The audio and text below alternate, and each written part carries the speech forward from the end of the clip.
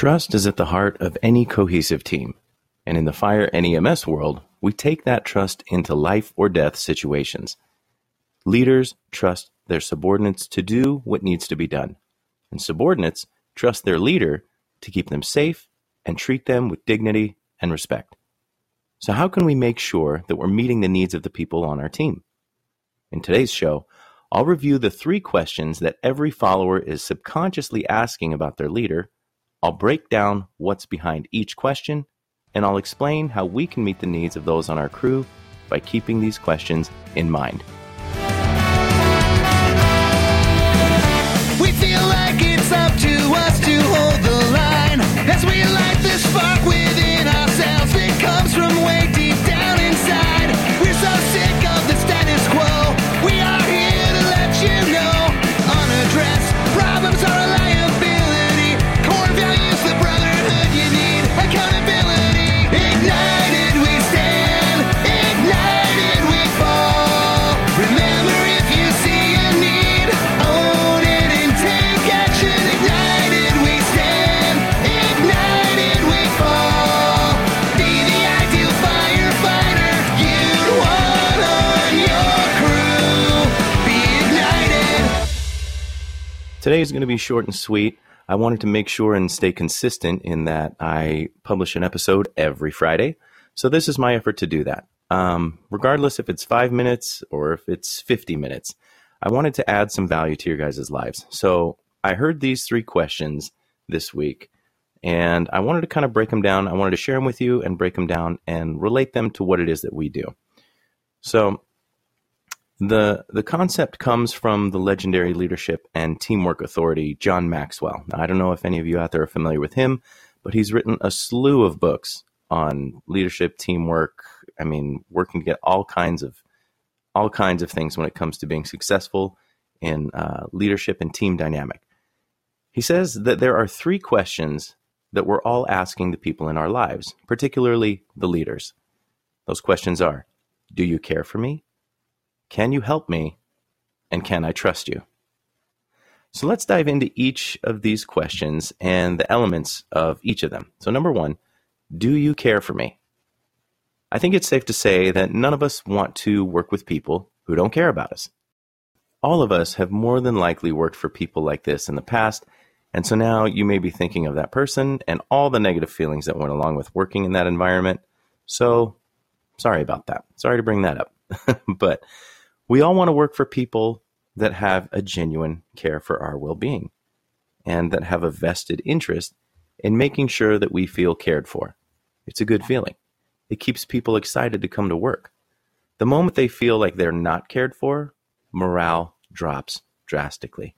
You get people losing interest in what they do, losing their passion, and that's no place to work, right? Nobody wants to join that team. Nobody wants to stay on that team. So, do you care for me? That's first question. Second question, can you help me? Whether it's change, new opportunity, or a new leader joining the ranks, the first question we ask ourselves is, how is this going to affect me? So when we're asking the question, can you help me? Whether consciously or subconsciously as followers, we're looking at that person in that we want to be able to work with them, to learn from them, and better ourselves as a result. And we also want to be protected by them. Which leads me to our last question. Can I trust you? Integrity is at the heart of trust. Doing what you say you're going to do. It's the follow-through that gains people's trust. And it's been said that trust is the currency to all influence. This is ultimately how leadership is defined, the ability to influence. I mean, you wouldn't follow a company officer's orders that you didn't trust, right? A, I hope that you understand you shouldn't follow orders to your own demise. And B, I hope that there are company officers out there who would take a concern of someone on their crew seriously and not as a personal attack. So keeping these questions in mind when we're dealing with people at home or at work helps us bridge the gap in a simple way. Ultimately, it's like living by the golden rule, right? I mean, treat people how you'd want to be treated. And although that's a very good way to live, it's also a blanket statement. By keeping these specific questions in mind, we can make our efforts more ready to meet the needs of the people on our team and the people we serve. Being proactive in taking action to provide instances that would answer these questions for those who may ask them of you is a great way to move forward.